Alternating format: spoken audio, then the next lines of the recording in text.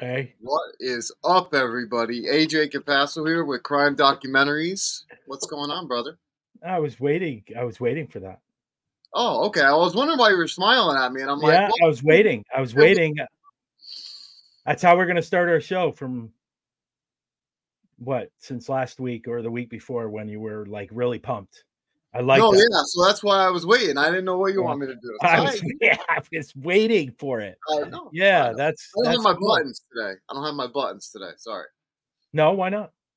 I didn't have time to set it up, so I was like, let me just hop on quick and get going. You know what time I start setting up for this show?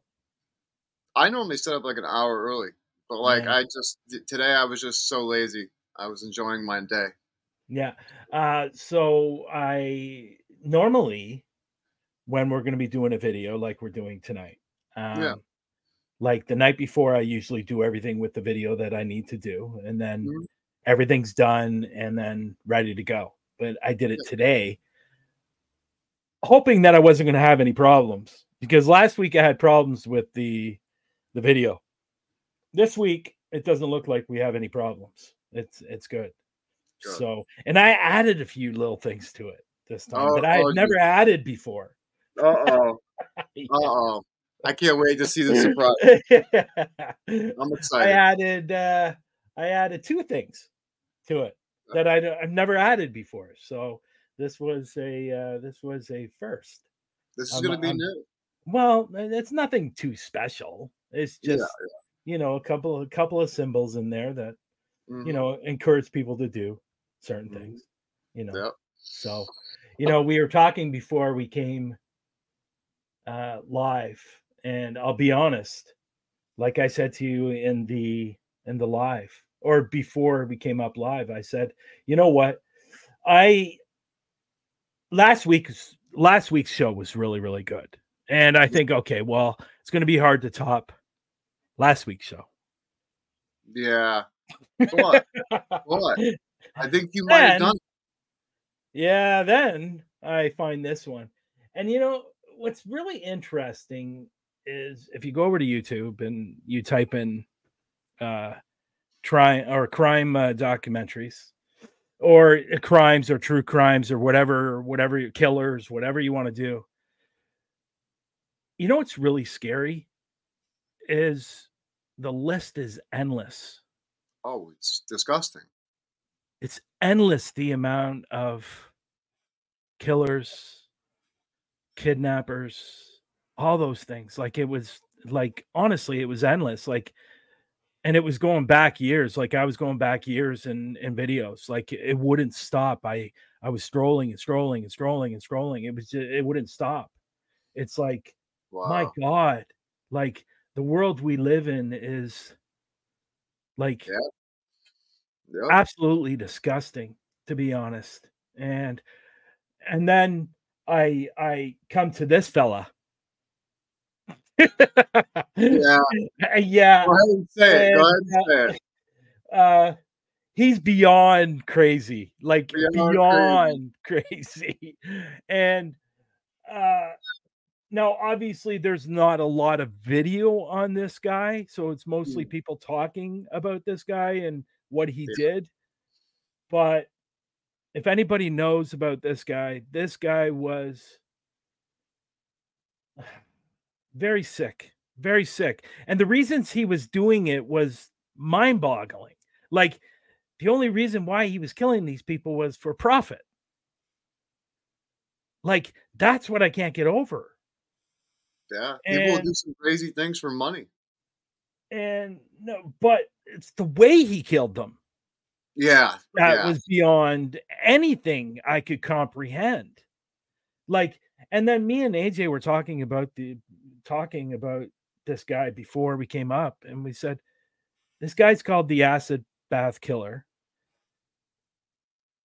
And my mind, maybe they'll talk about it in this video, but my mind is still boggling on how this guy was able to get this much acid. Like, where did he get it from?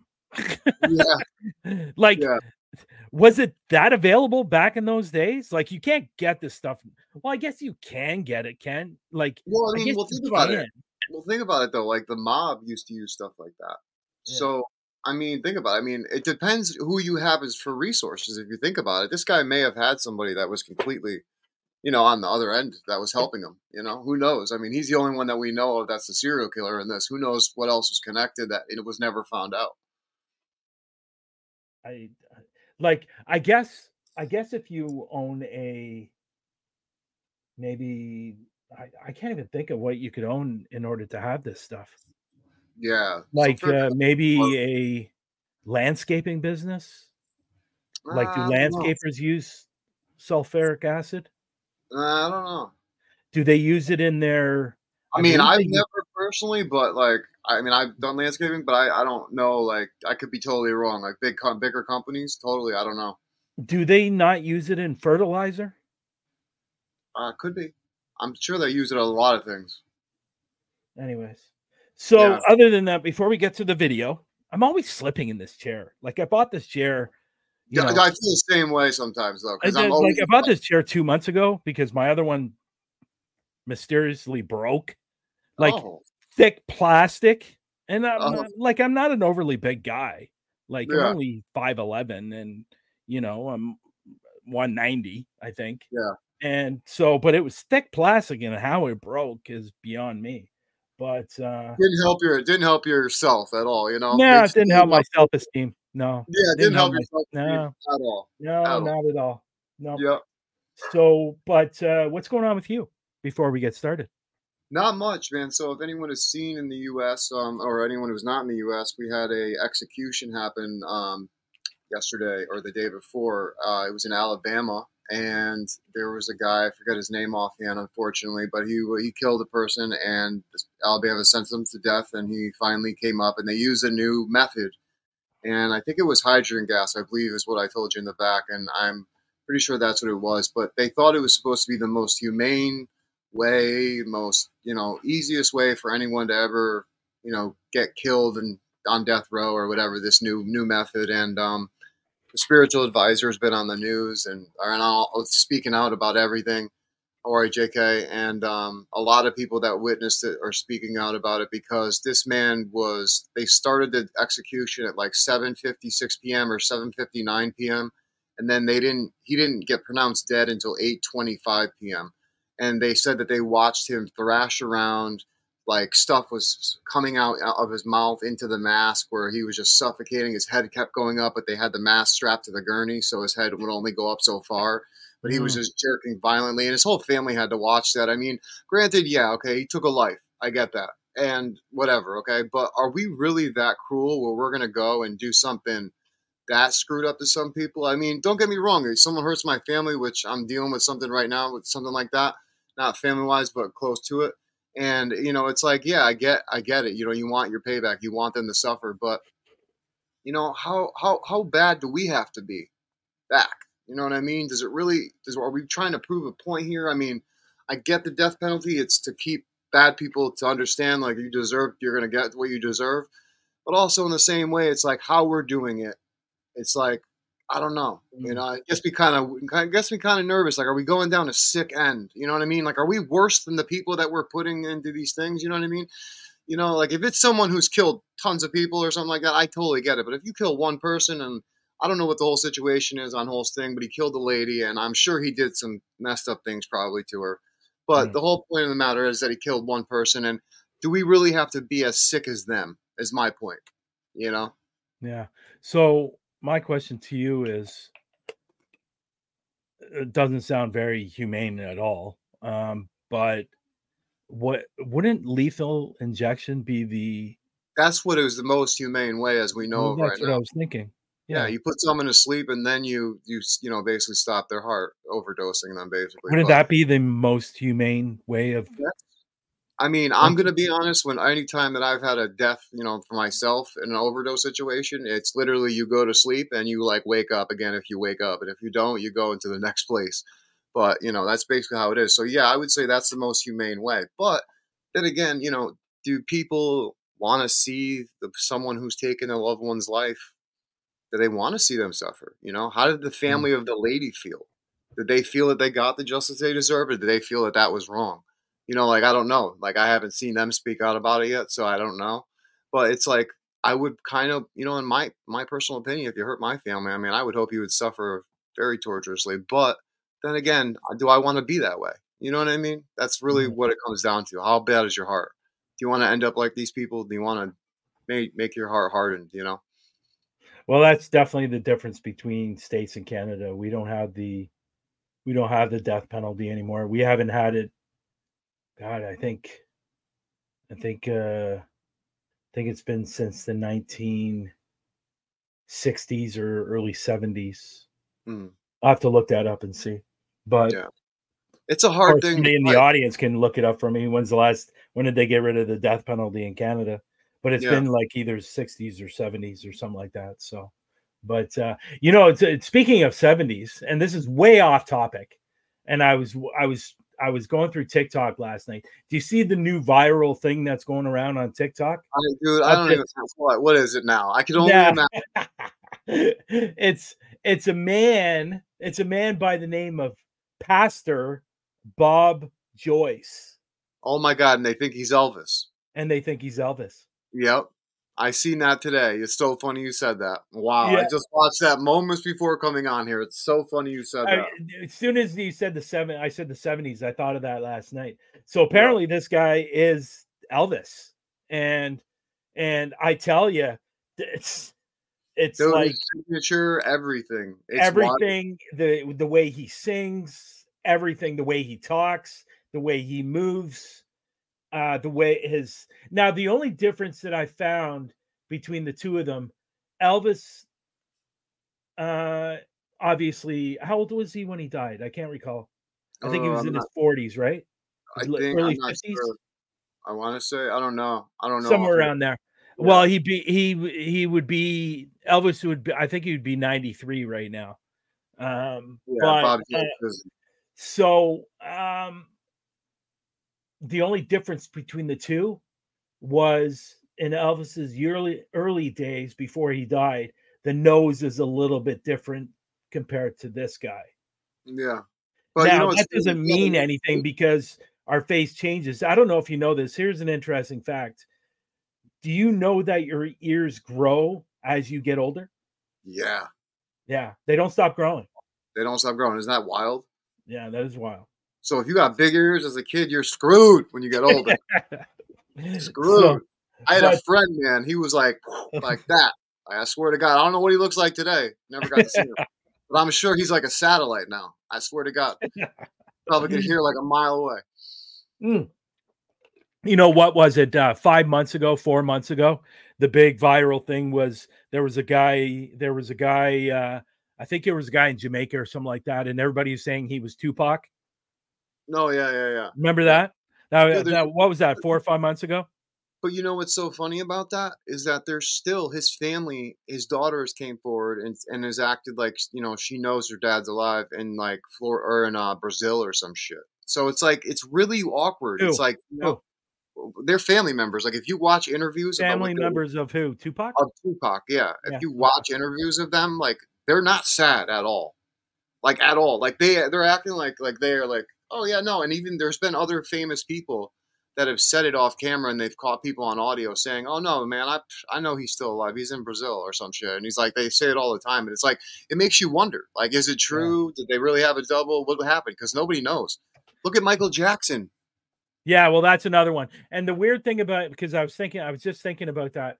After he died, I don't know if you've ever seen this video, but apparently after he died, there was a video taken of a van going into a cop station and somebody coming out of the back of the van, and they say it's actually Michael, so he was actually still alive. But and this was after his death, like hours after his death, that he was Yeah. seen coming out of a van, which I think which I There's a new one. There's a new one. The actress that just passed away. I forget her name oh, offhand, but she was very famous. And she was like they thought she was on cocaine and all this stuff. She drove into a house. The car caught fire, and then all of a sudden, like she died. Like they pulled her out or whatever, and they said she was dead. You saw in the helicopter footage. You see them pull the body, this black bag of a body out, and all of a sudden, right before they're putting it into the ambulance, it unzips itself and a lady sits up and it looks just like her. It's the Who's that? weirdest thing. Who's that? I got to get the name of the actress. I Is don't know that her name. is Yeah. that Anne Heche? Yes. Oh my gosh, I think that's her name. Yeah, Yes. It okay. just Yeah, happened. Yeah. She was the one driving crazy down the road. But there's yeah. new footage of this and you have to see it, dude. It's so creepy because it makes you wonder, like, do these people with a lot of money, can they go off and do this? Can they fake their death and do that? And I believe it's possible. I truly do believe it's possible. Yeah, it's interesting. But yeah, I thought there were so many videos of it last night. I was like every third video was about this guy. And the more I watched the video, because I remember years ago there was that special with what's his name, the guy that played the original Hulk. Yeah. He had a special. It was back in the 80s Yeah. about how Elvis is not really dead. He faked his death. And there were so many things that backed it up. The first thing, there was no death papers. Yeah. That was the very, very first thing. No death papers whatsoever. None could be found by the coroner or by anybody for that matter. So that was mysterious. But I tell you, this guy, he definitely looks like him. He definitely looks like him for sure. Yeah, it does. So, and it wouldn't surprise me, to be honest, but you just never know with these big stars. And they, you wonder if a lot of these stars have faked their death, like Prince, or, who was the other one that was recent? And there's some questions I can't recall. Anyhow, we're getting way off topic. Let's get back on topic. We got this great video. John Haigh, or John George Haigh, the acid bath killer. And I will let people know he was executed by hanging, which is obviously what we were talking about earlier. Very inhumane, to be honest. But what this guy did, this guy got it. This guy should have gotten maybe an acid bath himself. Yeah. So yeah, but anyhow, he was executed obviously by hanging.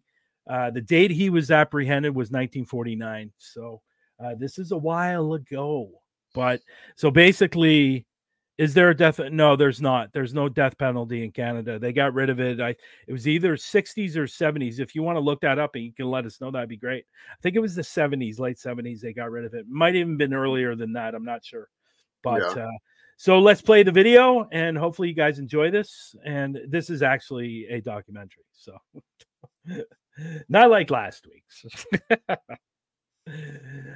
Apparently I'm the only one that thinks that funny from last week. No, it was funny. I had my attention real quick as Nicole just said, I don't think they see us. No, Nicole, we see you definitely. Sorry about that. Oh yeah, because I put out your comment earlier. See? Yeah. There you go. Sorry. So there we go. Good.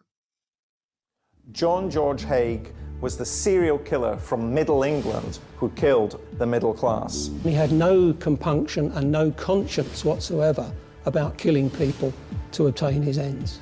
The sludge at the bottom of the barrels in which he's dissolved these poor people is poured down the drains. He's literally obliterating an entire family. I was just a young boy in the late 1940s, but I can remember the name John George Haigh as if it were yesterday. The newspaper headlines were sensationalist, from vampire horror to modern-day Dracula. But the one that was to stick was the acid bath murderer. So was John George Haigh a callous fraudster or a killer out for blood? I'm Fred Dinage, and I've been reporting serious crimes for more than 40 years now as a journalist and a television reporter. As the official biographer to the Kray twins, I know that when it comes to crime, the myth can actually take over from the reality of what actually happened. John George Haigh's crimes were some of the most shocking ever seen in Britain.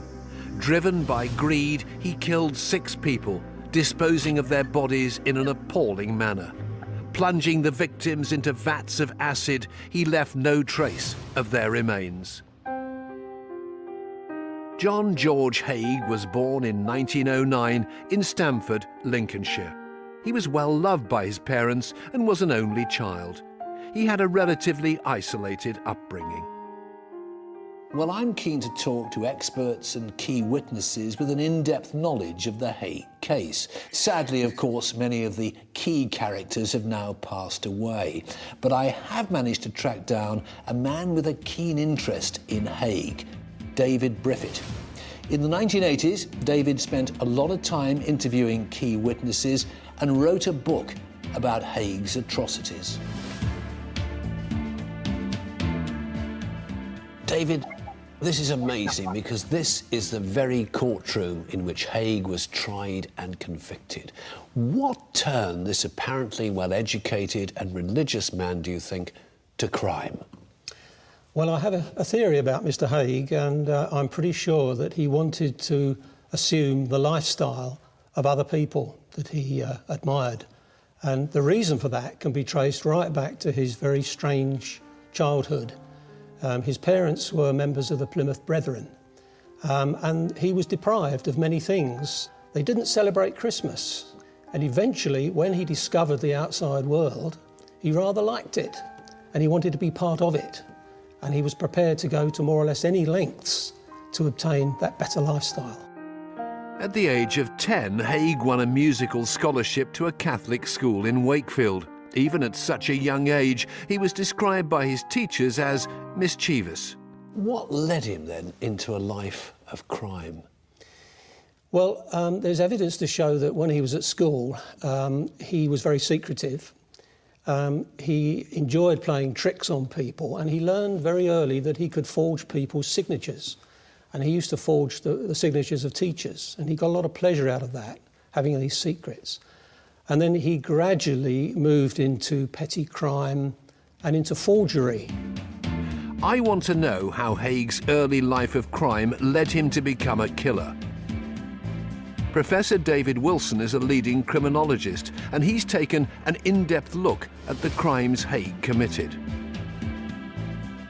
So tell us about the fraud. I mean, how did he get into that? What was his motivation there? Well, he left school age 17 and worked for a little while in a blue-collar job, but very quickly transferred into white-collar work. And he first comes to the attention of the courts or to the police because he tries to fraudulently sell cars that don't belong to him. So the motivation, psychologists, criminologists would say his motivations were extrinsic. They were outside of his own personality. His motivation, in other words, was simply to make money.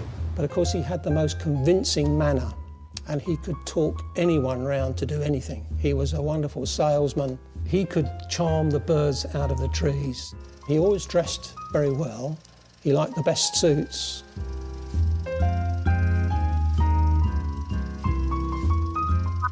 He had brill-creamed hair that was flat, but he had the most penetrating, sparkling blue eyes, which many, many people noticed. In 1934, Haigh used his charming manner to persuade people to purchase vehicles that didn't exist. It wasn't long before the money was rolling in. Haigh wrote many letters documenting his early life and his atrocities. Haigh said, "I discovered there were easier ways to make a living than to work long hours in an office. I did not ask myself whether I was doing right or wrong. That seemed to be irrelevant. I merely said, this is what I wish to do."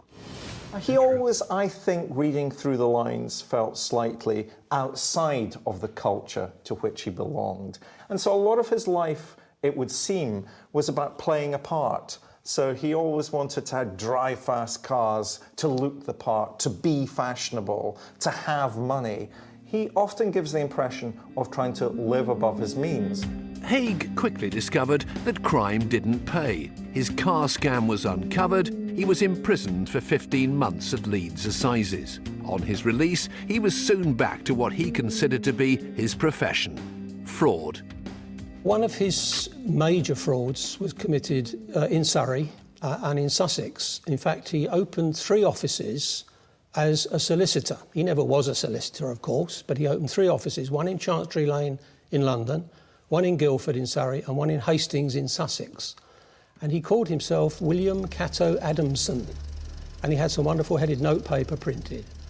And then he began placing advertisements in local newspapers offering shares for sale, shares that supposedly had come from the estates of deceased persons.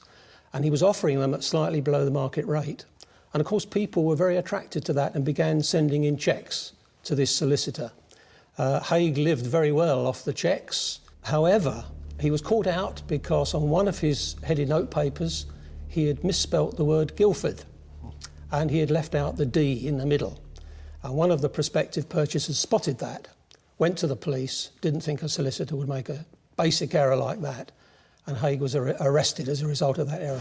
Well, according to court records, Haigh was imprisoned 3 times between 1934 and 1943 for theft and fraud. But prison life didn't dampen his desire to make money. He knew if he was to become a part of high society, then he'd have to learn how to commit the perfect crime. Haigh's time in prison was far removed from the lavish lifestyle he aspired to. He thought himself a class above the petty criminals that he was now rubbing shoulders with. I'm about to meet a man who knows what life is like in Britain's toughest prisons. Bobby Cummins was convicted of armed robbery and manslaughter. He now runs a charity called Unlock, which helps ex-offenders. And he knows at first hand the experiences you pick up from being around hardened criminals. If you're in prison and you want to leave crime behind, it can be a great place for rehabilitation. If, like Haigh, you were a prolific offender, if you like, you had it in you, you wanted to learn about crime. Greatest university in the world is prison, because there you can network, there people there with different skills. So he would have been planning his next move. In prison, Haigh learned about the crimes committed in France in 1925 by the double murderer Serret. To avoid capture, Serret disposed of the bodies in sulfuric acid. Haigh learned a great deal about the British legal system while he was in prison, thanks to books from the prison library brought to him by the Padre. But more importantly, he learned about the uses of sulfuric acid from the prison library books too. So he learned a great deal about crime and a great deal about acids. He would have been told the weakest link is your victim, because especially in fraud, your face is going up. It's not like if you're an armed robber and you're putting a mask over your face or anything like that. With fraud, it's front on. So therefore, the victim can identify you in ID parades, in photographs, that sort of thing. So if you're at the fraud game, there's 9 out of 10 odds that you're actually going to get nicked for the offence. So they would have said to him the weakest link is your victims. And in any criminality, what you've got to do is eliminate the weakest link. Haigh began formulating a sinister plan, one he would put into action on the day of his release. But to prepare, he needed the assistance of fellow prisoners and access to sulfuric acid. It was during his time in Lincoln Prison that he was given a position in the tinsmith factory. There he gained access to sulfuric acid. He wanted to discover if, like Serret, he could dissolve bone and tissue. He used to bribe other prisoners with small amounts of tobacco. These prisoners were allowed outside the prison walls during the day, and they would bring dead field mice back into the prison for Haigh. And Haigh also stole small amounts of sulfuric acid from the stores.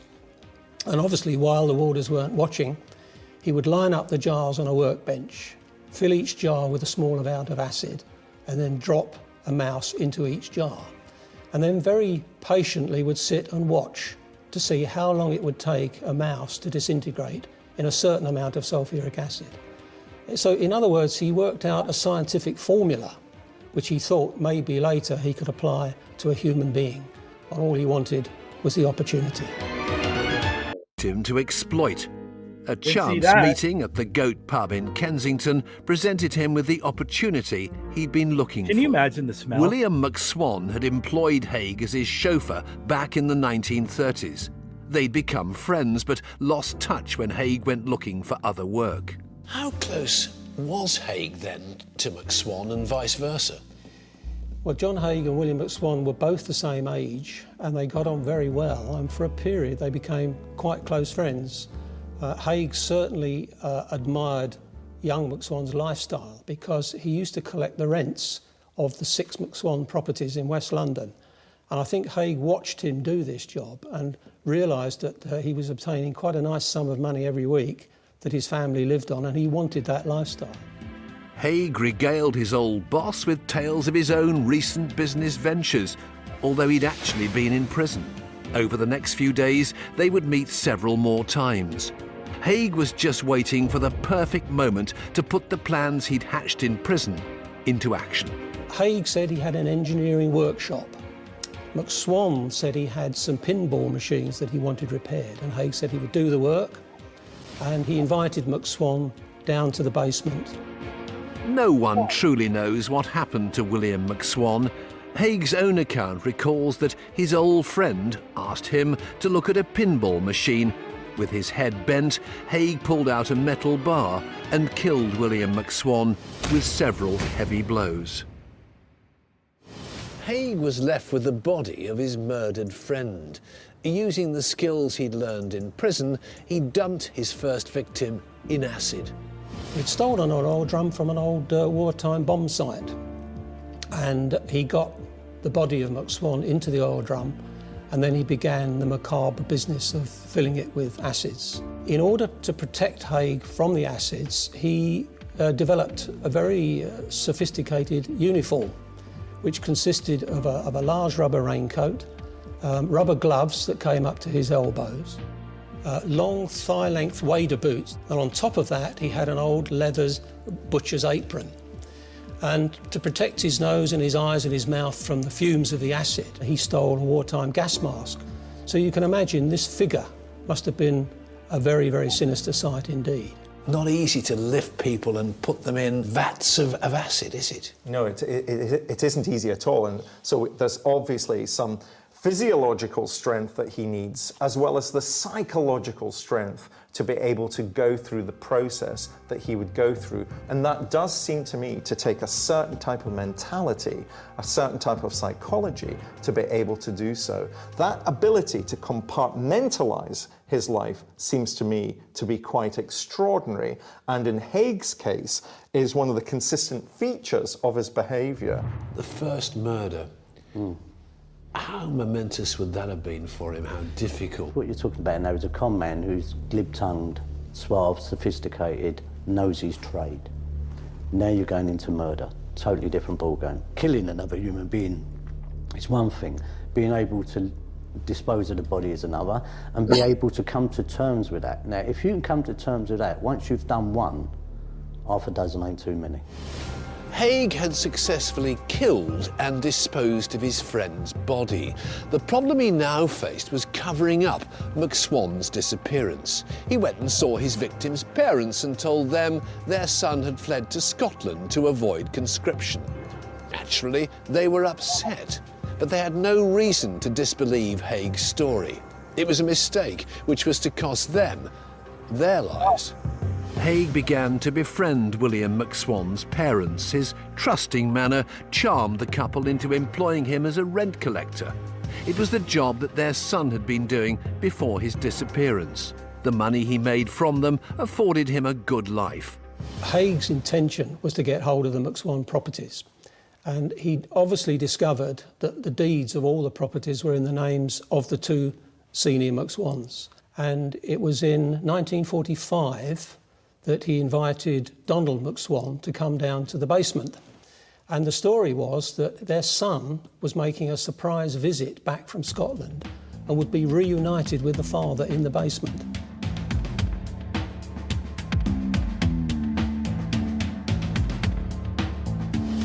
It was a dreadful trick to play on this old man. Within a few minutes of Donald McSwan arriving in the basement, he was killed with an iron bar across the back of the head. And only an hour or so later, he then invites Amy McSwan to come down to the basement, and he kills her in the same fashion. And he had 2 oil drums standing side by side, ready to dispose of a husband and wife in a single weekend. No one knows just what Amy McSwan saw when she walked into Haigh's lair. Did she see her husband dead in front of her? Perhaps she never made it that far. Whatever happened, Haigh left that workshop alone. We never ever discover what happens to the McSwans because the sludge at the bottom of the barrels in which he's dissolved these poor people is poured down the drains of London and goes into the Thames. You know, he's literally obliterating an entire family. I find it hard to imagine just how one man could not only kill a whole family, but then also make them disappear. Professor David Wilson has invited me to witness a simple experiment to replicate just how effective Haigh's process was. David, tell us what we're seeing here. Well, for any murderer to be successful, he's got to get rid of the body. And in controlled circumstances, and using the lovely Jerry, we're going to replicate the kinds of behavior that Haigh showed with his victims, which we're going to use concentrated sulfuric acid, not the body of a person, but a piece of chicken, and see how long it's going to take to dissolve, which is, of course, what Haigh did with his victims. Well, that's interesting. Right. Now, of course, remember, it's a microcosm, so we've only got 2 litres of concentrated sulfuric acid. Haigh had 3 carboys of sulfuric acid, which literally, a carboy is 40 gallons, so he has 120 gallons of this stuff, because, of course, he's trying to get rid of a much bigger body than our small piece of chicken. The process of purchasing sulfuric acid is the same today as it was in the 1940s. You can only buy it from a licensed supplier, and you need to give a clear reason for its use. Not a problem for a fraudster like Haigh. He set himself up a bogus business called Union Group Engineering. He hired a basement in the Gloucester Road in London, which was supposedly his workshop. But he began to stockpile quantities of acids. He bought these acids by sending off letters. And when he signed a letter, it was from liaison officer John George Haigh, and no questions were asked. The delivery took place. Well, the piece of chicken has been in there, what, 5 minutes, and already it's appearing to, if you like, cook. Yes, well, it's going to burn. This is the process of how the body fat will disappear. How difficult would it have been for him, do you imagine, to do this for the first time with a human body? Oh, incredibly difficult. Most murderers, when they start, if you think of murder almost as a skill, when you pick up a skill for the first time, you're not very good at it. And of course, most murderers are dealing with a range of emotions that they're going through when they have the control over their victim. Some of them might be excited, some of them might be frightened, some of them might be anxious. But of course, they're learning how to deal with somebody they've got in their complete and utter power, as Haigh did. The only people that kill on the spur of the moment are the sort of people that are domestic killers, and we call that the red mist. It's done in anger, they lose their faculties, and they kill. When you actually plan murder, it is the systematic shutting down of your own humanity, if you like. You know, it's the same as when you're doing violence. When you're doing violence for money, what you've got to do, you've got to shut down every emotion, every feeling, everything about it, and it's just that bit of work to be done. And that's what he would have practiced while he was in prison, is shutting off emotion. You've got to be able to shut off emotion, otherwise you couldn't do it. After murdering the McSwans, Haigh forged their signatures and made people believe they'd emigrated to America. He then successfully sold off their assets, allowing him to lead the lifestyle he aspired to. Nobody questioned the young charmer, and he made himself just over £100,000 in today's money. So now he's a wealthy man.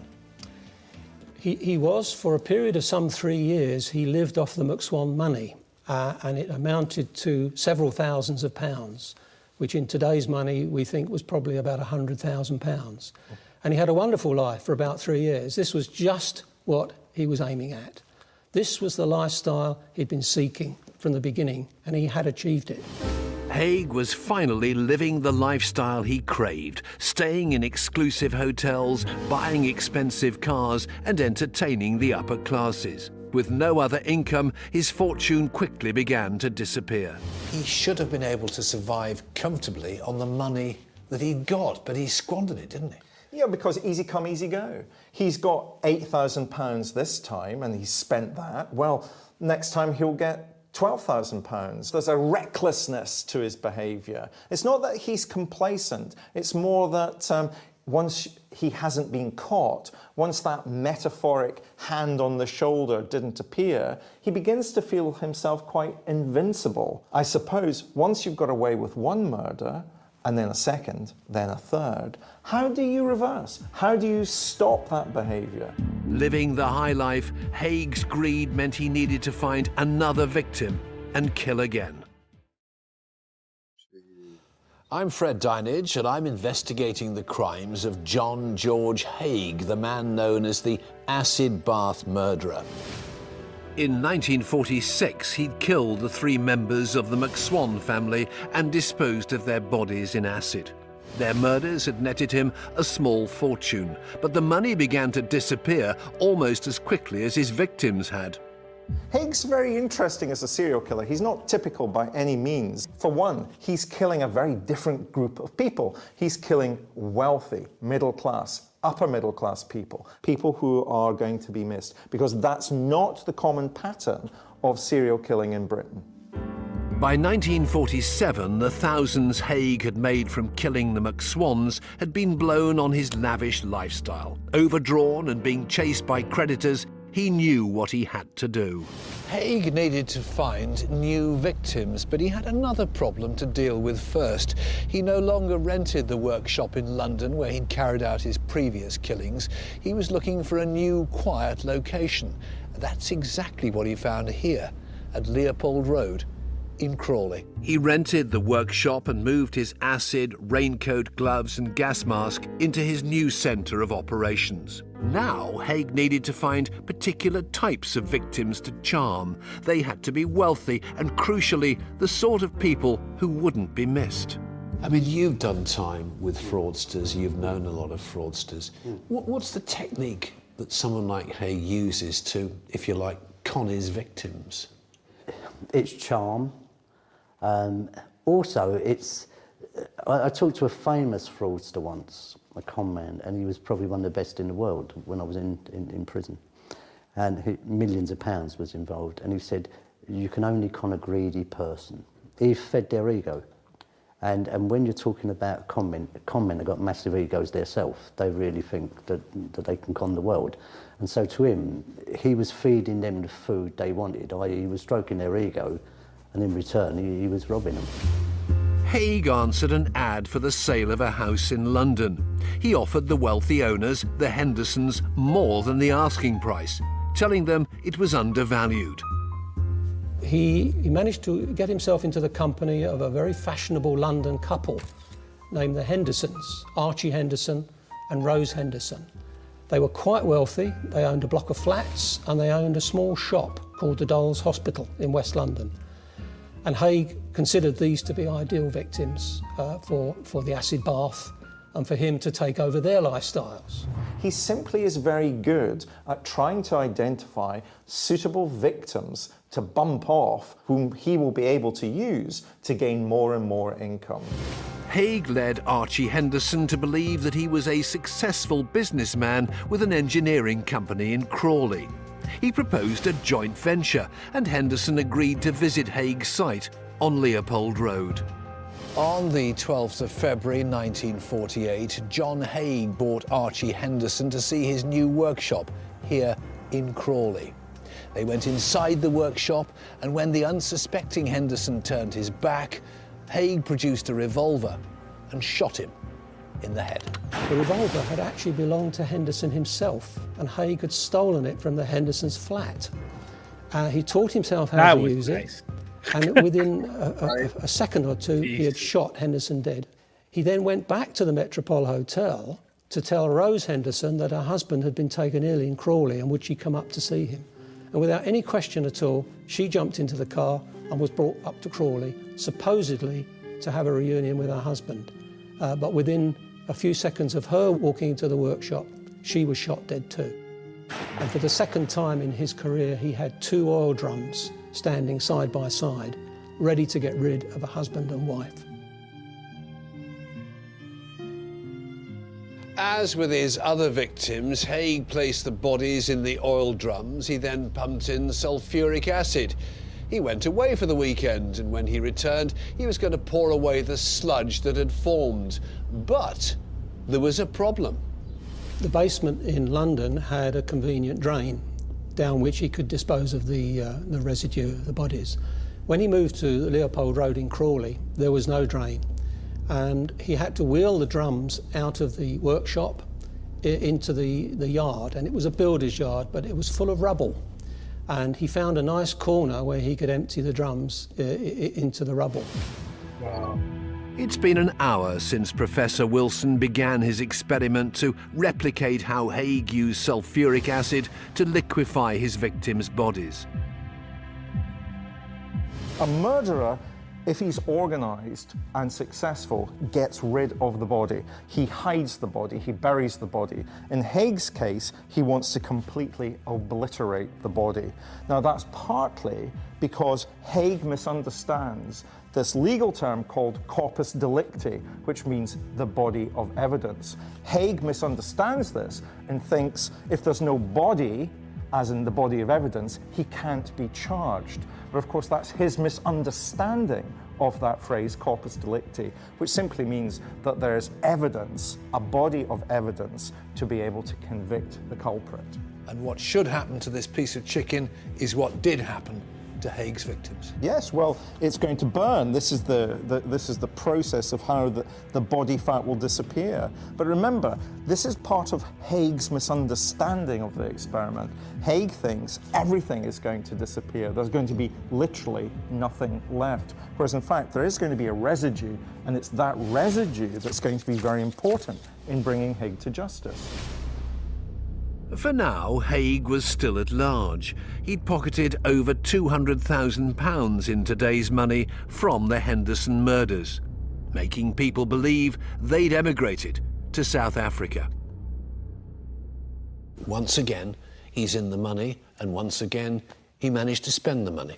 Yes, he made another nice nest egg out of the Henderson's money, but whereas the McSwan money lasted 3 years, the Henderson money only lasted a year, as if his spending had accelerated at quite a rate. And he's in the red yet again in 1949 and looking for another victim for the acid bath at Crawley. Haigh had been a permanent resident at the Onslow Court Hotel in Kensington for several years. Surrounded by a variety of wealthy targets, he just had to choose his next victim. Flossie Franklin and her friend Sally were regular visitors to the hotel. Their nephew, Richard Franklin, remembers how they came face to face with the killer. Tell us about your aunts and their relationship with the Onslow Court.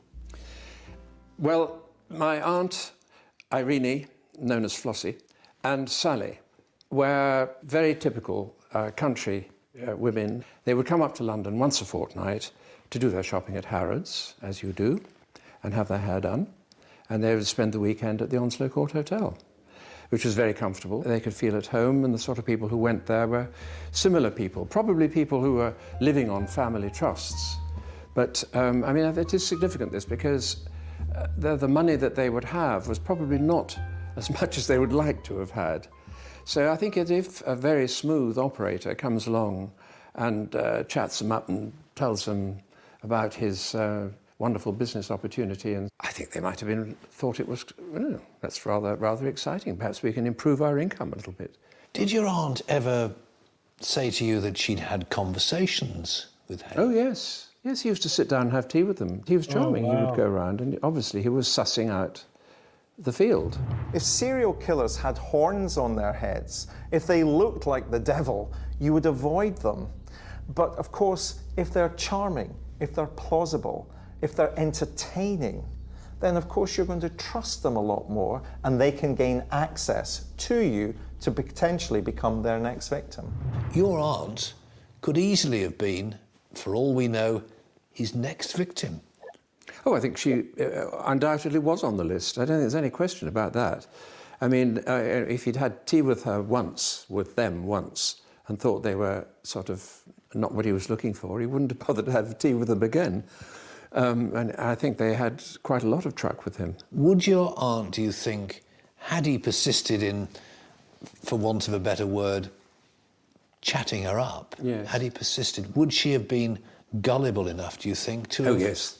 Oh, yes, I think so. My aunt would rush into anything. She would be easily duped. I think if it had got to an actual invitation to go to Sussex, I think my aunt would have said, oh, how lovely, yes. Shall we drive in your car or mine? Bless her, she was well named as Flossie. I think she would have been, you know, sort of upended into the barrel of acid straight away. Oh, wow. Richard Franklin's aunt appears to have had a lucky escape, but the same can't be said for another resident of the Onslow Hotel, Mrs. Olive Durand-Deacon. Even these names sound wonderful, don't they, Fred? The Onslow Court Hotel, Mrs. Durand-Deacon. You can tell the kind of character that Haigh is attacking. Haigh managed to sit at the same table as her in the dining room, and they got chatting about all sorts of things. He must have discovered that she had quite a nice little nest egg tucked away in the bank. In fact, she had £36,000 worth of stocks and shares. Haigh befriended Mrs. Durand-Deacon, and over several dinners, she explained about her ambition to start a cosmetics business producing false nails. It was music to the fraudster's ears. They agreed to become business partners, and Haigh suggested she visited his premises in Leopold Road. Uh-oh. What do you suppose her reaction would have been? You don't want to when go she there. opened the door to this ramshackle premises? She must have been pretty horrified and very surprised, because on that day, it was a Friday in February 1949, she was dressed in her best fur coat, she had her best jewellery on, a lovely handbag, rings on her fingers and a pearl necklace round her neck. And Haigh led her to this very grimy workshop in a builder's yard in Crawley, and it was a very stark place. Mrs. Durand-Deacon didn't have much time to take in the surroundings. Haigh led her to a workbench to show her some plans. With her head lowered, he pulled his revolver from under the counter and placed it on the back of her head. He shot her dead with one single bullet. I'm Fred Dinage, and I'm investigating the real motive behind the horrific murders carried out by John George Haigh, the acid bath murderer. His thirst for money compelled him to kill 6 people. He thought he'd never be caught if he disposed of his victims' bodies in acid. Haigh's 6th victim had been a wealthy widow, Olive Durand-Deacon, a fellow resident of the luxurious Onslow Court Hotel. He's running out of control, Fred. He doesn't know how to put the brakes on, nor does he, I think, want to put the brakes on. Once he's on this journey, he's going to continue on this journey until he's actually stopped. Haigh had to dispose of Mrs. Durand-Deacon's body, as with his previous victims, he placed her corpse into a bath of acid. Once she was in the drum, he took a tea break. He came out of the yard, he walked up the Ifield Road, and he went to a cafe called the Ancient Priors, and he ordered himself poached eggs on toast, and he had a long, friendly chat with the proprietor of the cafe, as if nothing had happened. And then within half an hour, he had strolled back to the workshop to carry out the disposal of Mrs. Durand-Deacon. Haigh poured the remains of the acid into a corner of his yard. He then returned to the Onslow Court Hotel to cover his tracks. However, he hadn't accounted for the fact that, unlike his previous victims, Mrs. Durand-Deacon would be missed. For a couple of days, he looked as though he'd got away with it. But in fact, whereas no one had reported the other 5 people missing, 2 days after Mrs. Durand-Deacon had failed to return to the Onslow Court Hotel, her best friend, Miss Constance Lane, decided that she would go to Chelsea Police to report her as a missing person. The police visited the Onslow Court Hotel to conduct inquiries. One officer felt that 39-year-old Haigh was out of place amongst the elderly residents. Checks revealed that Haigh had a criminal record for fraud, and the police started to look into the business activities of this supposed gentleman. The police quickly discovered Haigh's workshop here in Crawley, but nothing could have prepared them for what they found. It was like a scene from a Hammer horror movie. On the hunt to find evidence that would incriminate Haigh, Detective Sergeant Pat Heslin forced entry into the Leopold Road workshop. Heslin walked straight into Haigh's workshop of death and discovered all his implements. Heslin recovered the revolver and the bullets. He also recovered a small little bit of paper. It was the receipt for a dry cleaning shop in Reigate. He went there on the Sunday and he recovered a fur coat. It was the fur coat belonging to Mrs. Durand Deacon. Haigh realised that the game was up at that point, so he changed his tack completely and he decided to make a confession. He confessed to killing Mrs. Durand Deacon, but then to the astonishment of the police, he began telling them all about the other 5 killings and the disposals. But he thought that they couldn't touch him. Haigh believed the acid had dissolved his victims, and if the police couldn't find a body, then there were no legal grounds to convict him. He was wrong on both counts. Our experiment with Professor Wilson reveals the error that brought Haigh to justice. So, David, here's our chicken after just 2 hours in the sulfuric acid. We can see that the chicken is obviously diluted inside. Some of the body fats have been burnt off. There's a change in colour. And we used another piece of chicken in sulfuric acid, which has been diluting for 1 day. And here's the result. It's this sludge, this type of sludge, though, that's going to be the beginning of his downfall in relation to Mrs. Durand Deacon. One of Britain's leading forensic pathologists, Professor Keith Simpson, was brought in to examine Haigh's premises. In the corner of the yard, he discovered 28 pounds of human body fat, part of a human foot, and a set of dentures which were shown to belong to Mrs. Durand Deacon. Haigh became desperate. He had one last con up his sleeve he believed might save him from the gallows, a plea of insanity. Haigh claimed that all his crimes had been committed to satisfy a lust for blood. Haigh put this blood drinking claim into his statement at a very early stage. So if he was doing it, he was acting very cleverly indeed. But I think he was putting it in to perhaps try and show that he was insane. And in fact, that was the defence that was given at his trial, that he was insane and therefore shouldn't hang.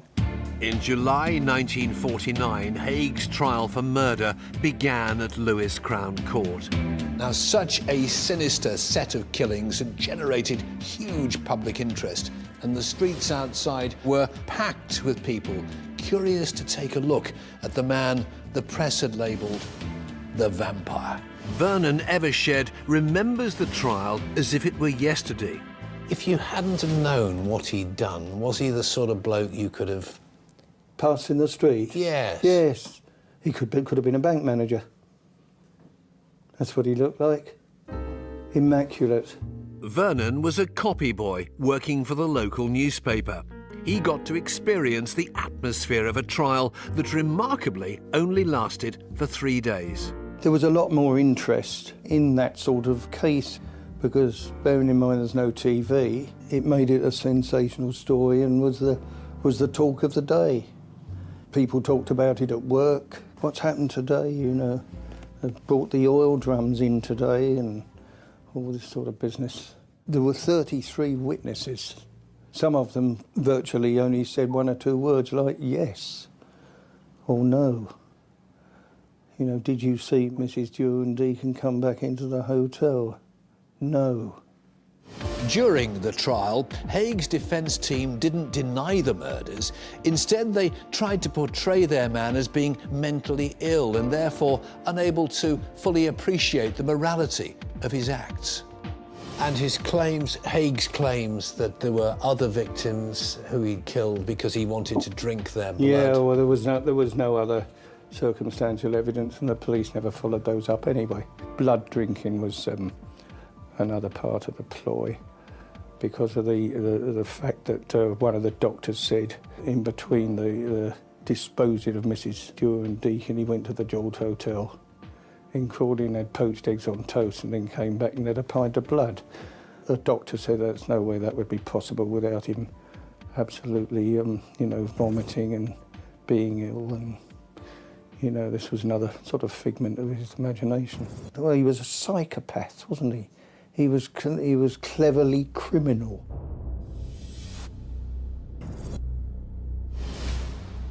It took the jury just 15 minutes to come to a conclusion. Haigh was 15 found minutes. guilty Yeah. and sentenced Wow. to death. There was almost a sort of, I can't remember clapping or anything, but there was a sense of justice that will be done, you know, when the sentence of death was pronounced. They said to him after he was sentenced, "Have you anything to say?" And all he said was nothing at all. The feeling was he deserved all he was going to get. From Wandsworth Prison, Haigh wrote letters to his family. There were no signs of remorse for his victims. Well, in fact, the insanity plea was never going to be really successful, was it? Because we know that he killed for money. He was quite careful about trying to cover his tracks. Indeed, we never discovered the Hendersons that he murdered. We never discovered the McSwans whom he murdered. And clearly, he was benefiting financially from what he was doing. On the 10th of August 1949, John George Haigh was marched the 15 steps to the hangman's noose. In the time it's taken me to recount this story, the acid bath murderer was dead. In the eyes of the law, justice had been served. If he could look down now, and he might be, and see us talking about him, how would he feel about that? He'd love it. Every serial killer I've worked with loves their public image, loves their media, the media attention they're able to generate. I think he'd be glorying in all the adulation that still surrounds him. I mean, we're talking about a case now that happened in 1949, and yet here we are still talking about this extraordinary man, and I think he would take a great deal of delight about that. Even though we're talking about Haigh, we're also talking about the circumstances that allows Haigh to kill. We're talking about the victims of Haigh. We're talking about those people who really matter. We're talking about the circumstances that some people can use to commit murder. And that, to me, is far more important, rather than giving celebrity to the likes of Haigh, even though Haigh would have loved the celebrity. I set out to discover what could make a man murder 6 people and dispose of their bodies in such a callous manner. From the evidence I've heard, he was a cold-hearted killer, a man with no conscience who would do whatever it took to make money and satisfy his aspirations to live the high life. For John George Haigh, though, his crimes didn't pay. Wow.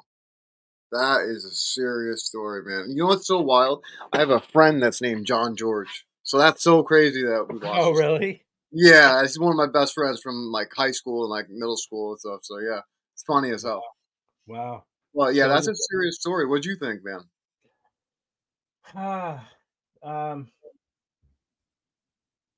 He was obviously, I liked what that person said earlier in the video. He was a psychopath, but he was cleverly, what was that? He was cleverly a psychopath. Like, just like obviously he didn't put a lot of thought through with the acid and stuff like that. And my You did a lot more than what we think. well, what I'm trying to understand, he didn't see all those bits and pieces going in the corner. Well, Like the yeah, I know. hand, the foot, the teeth. Yeah. He was just so desperate for money and wanting to live the high life. I don't even think he really cared. Yeah. What was still there and what wasn't. But for him to think that, you know, if they can't find the bodies, they can't charge him. Well, that was just that's just ridiculous, you know. Yeah. But at the end of the day, they got him, they nailed him, they hung him. And that's the way it should be, to be honest. Yeah. But it was cool. It was really an interesting story, you know, and I would have liked to known a little more about his childhood, other than he was able to forge his teachers' signatures and his obvious parents. I would have liked to known a little bit more, but maybe they didn't have anything. So, but I found it really cool that there was somebody that was actually there when it happened, and then to talk to somebody that his aunt could have been one of his victims. What are the odds? Like, can you imagine being that aunt and being like I talked to him, like, you know what I mean? Like, that's like, oh my god. Yeah, and I don't know. Was there a reason why it didn't happen with that man's I aunt? think it was because he was looking for victims. They said that he was like that weren't going to be missed. So I think that they realized that she had a family, and he realized all that it wasn't going to be worth it. Probably didn't appeal to her. I mean, he was this is the one thing I try to do, like, especially with certain serial killers like this. I try to stay neutral about the whole subject because it's very fascinating on a human behavior level how much this man put thought into this in the way that he tried, even though he didn't put so much thought into it, but he put enough where he went to the library and jail to find out how to start working with this acid in the first place, which, I mean, the things he went through just to figure out how to use the acids with the mice and stuff, like, how do you have that and not get caught in a jail smell? Like, with the smell and everything, you know what I mean? Like, that's just...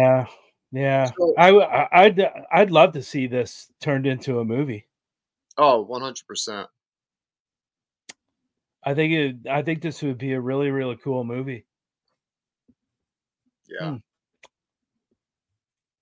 Give me ideas, like Matt says. Right? I'd love to see this in the movie. I guess Chris was saying earlier, this was actually, what did he say earlier? This was on the radio back in the 50s. It was let me find it here.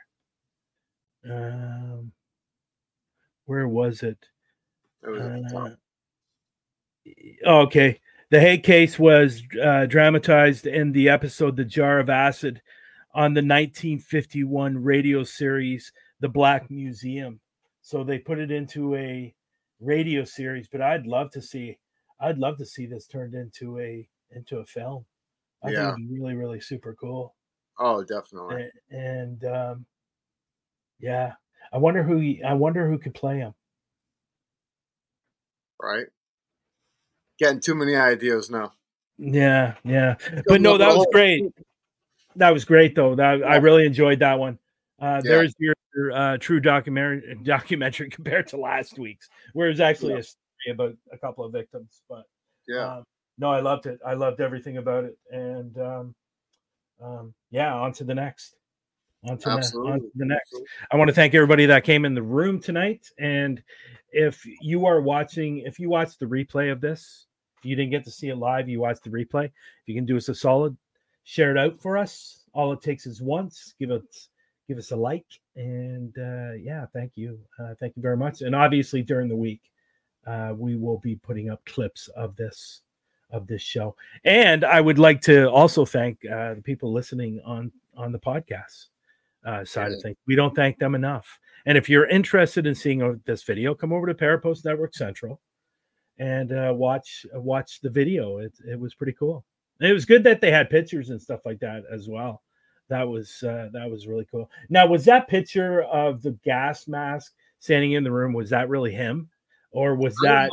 It might have been. I mean, it might have been like a redrawing. I don't know. It could have been him. I'm not sure.